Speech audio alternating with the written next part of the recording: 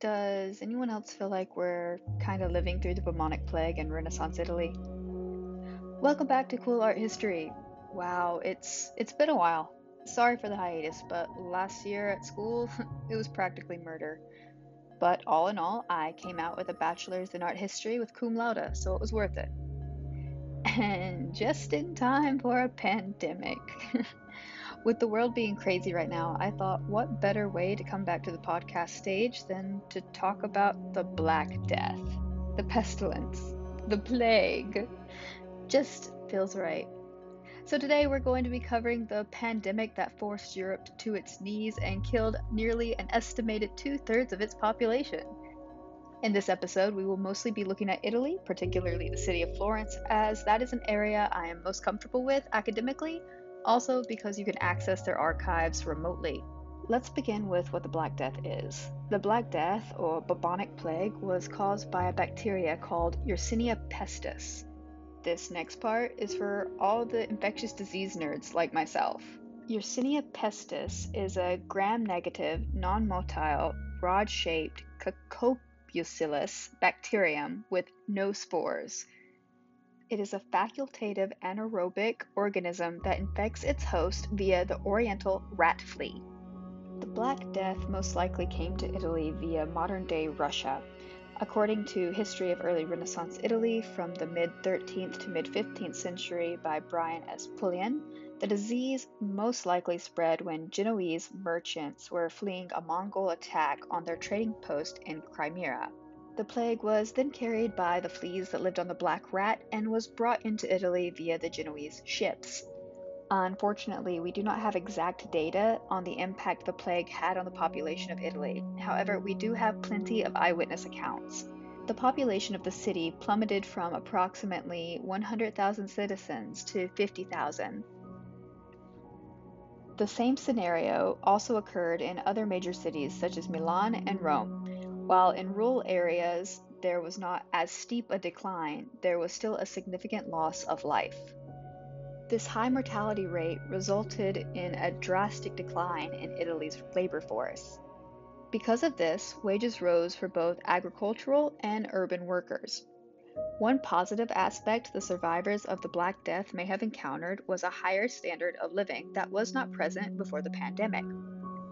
This phenomenon occurred in both urban and rural areas.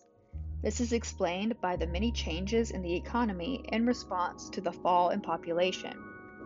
Because of labor shortages, there was a move from labor-intensive farming to livestock, as well as an increase in industry labor-saving innovation.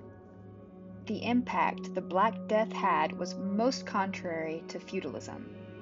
Feudalism was a system where peasants and laborers were bound as serfs to serve the local lords.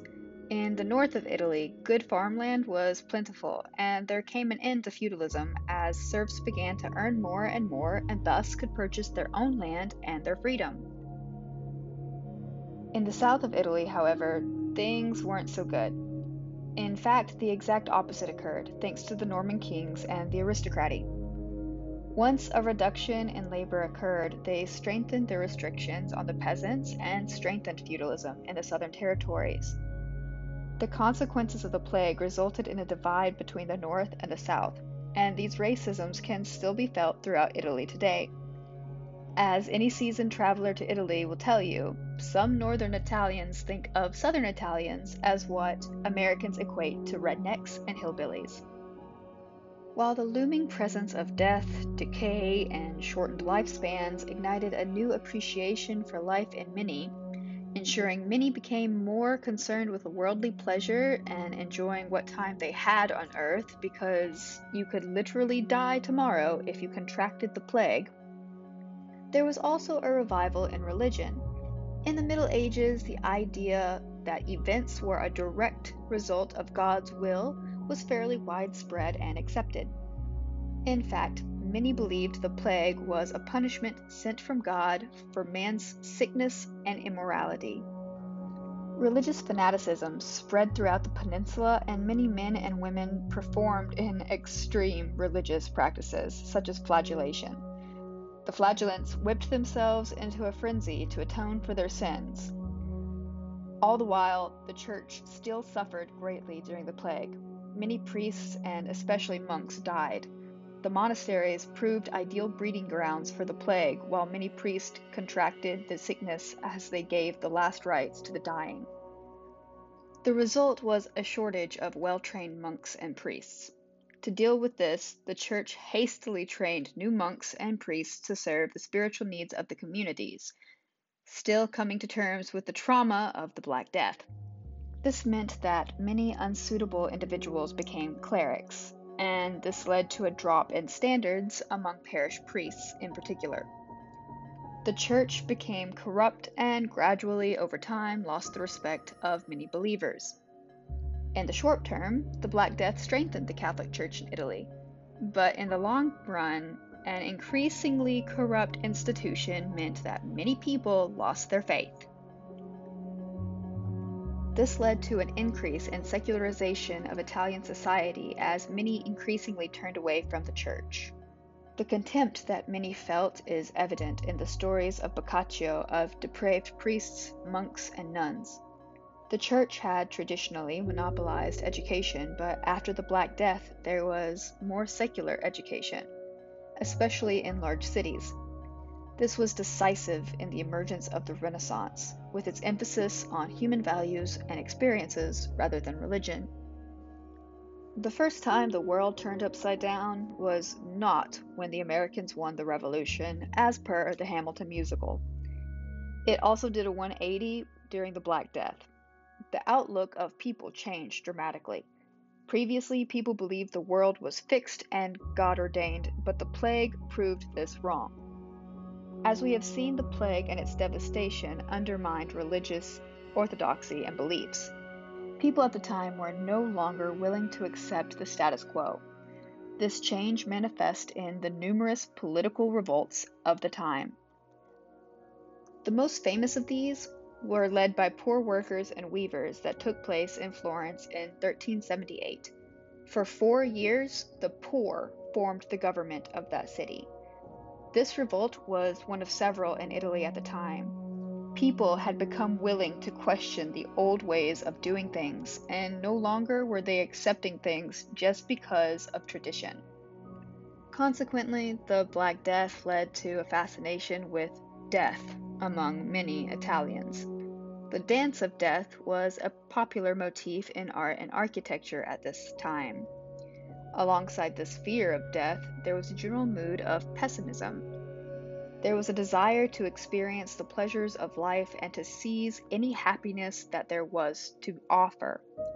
This contradictory impact of the Black Death on the culture of the time can be seen in the writings of two of the greatest figures in European literature, Petrarch and Boccaccio.